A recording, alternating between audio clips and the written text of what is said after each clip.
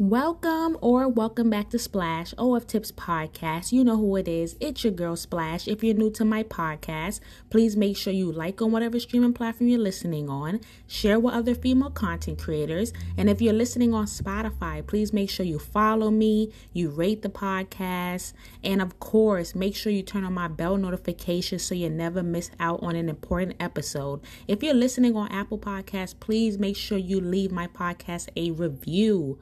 I love reading y'all reviews. I totally do.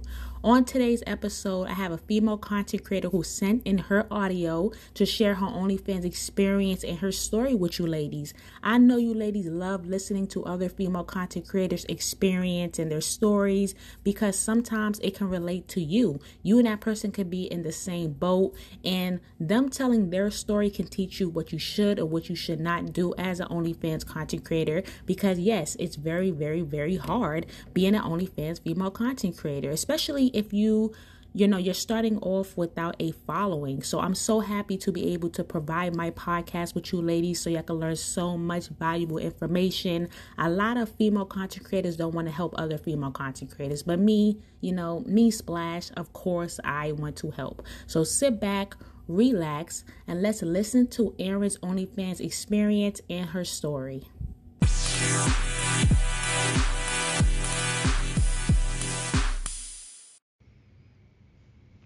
Hi, I'm Erin. I'm a content creator from Florida. I got started on OnlyFans unexpectedly.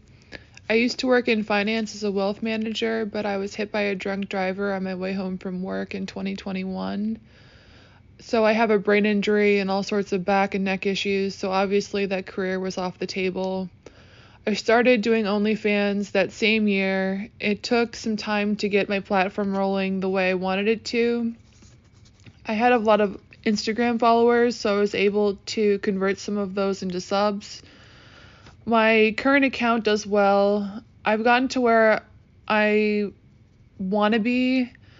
I'm still working every day to improve, obviously.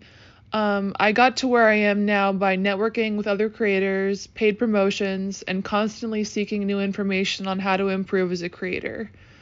I've put a lot of work, honestly, into my page and have emphasized improving my content quality from when I first started out. I think high quality content is one of the most important things as an OnlyFans creator. As for advice, first of all, OnlyFans is not an easy business. Unless you're willing to put in the work, I wouldn't jump into OnlyFans as a full-time career. The average OnlyFans creator earns $180 per month, so make sure you're ready to take the steps to be successful. Here are my personal tips. Keep your subscription costs low and make money on tips and pay-per-view content. Get them in the door. A professional producer actually told me that advice, so it's very helpful to me. My subscription cost is only $4.99, the lowest it can be, and I've done well with that. So you want volume to get them in the door and then sell content on the side. And people tip more psychologically when they think that they're paying less for content.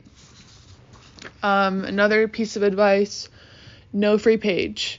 Use your Instagram as a marketing tool. This is coming from a sales perspective. So the more media that buyers have access to, the less inclined they are to purchase anything from you. For selling content, most sales are made on the follow-up DM. Unless you have thousands of subs, mass DMs are a very bad sales tactic. I was reading a book on OnlyFans success, and I learned that mass DMs are just horrible for retaining customers, and people just don't like them. And they don't sell well. Unless you have thousands of subs, don't do it. Don't bother with guys who try to buy content outside of OnlyFans. At best, they're wasting your time haggling. At worst, they're trying to scam you. Use social media like Twitter, Instagram, and Reddit to spread your brand. Use everything you can to get yourself out there. Reddit doesn't work on my phone, but using popular hashtags on Twitter can get you subscribers. And another tip, hashtags are counterintuitive. So I'd Google trending hashtags a thing you can Google is like popular hashtags for gaining subscribers right now, or you can Google popular hashtags for gaining subscribers long term. And they're not what you'd think.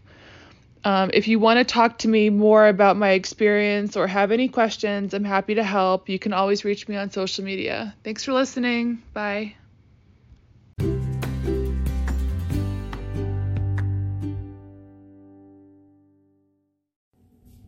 Thank you so much, Erin, for sending in your audio. If you're a female content creator who would love to share your OnlyFans experience, your story, or give other female content creators valuable tips that can help them achieve, send your audio to splash.oftipspodcast@gmail.com.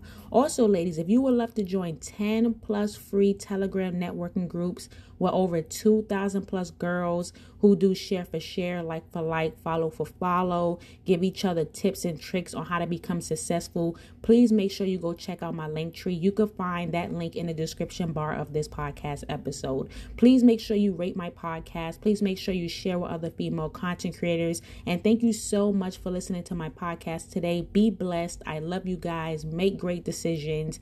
And I hope you gain subs today. Bye.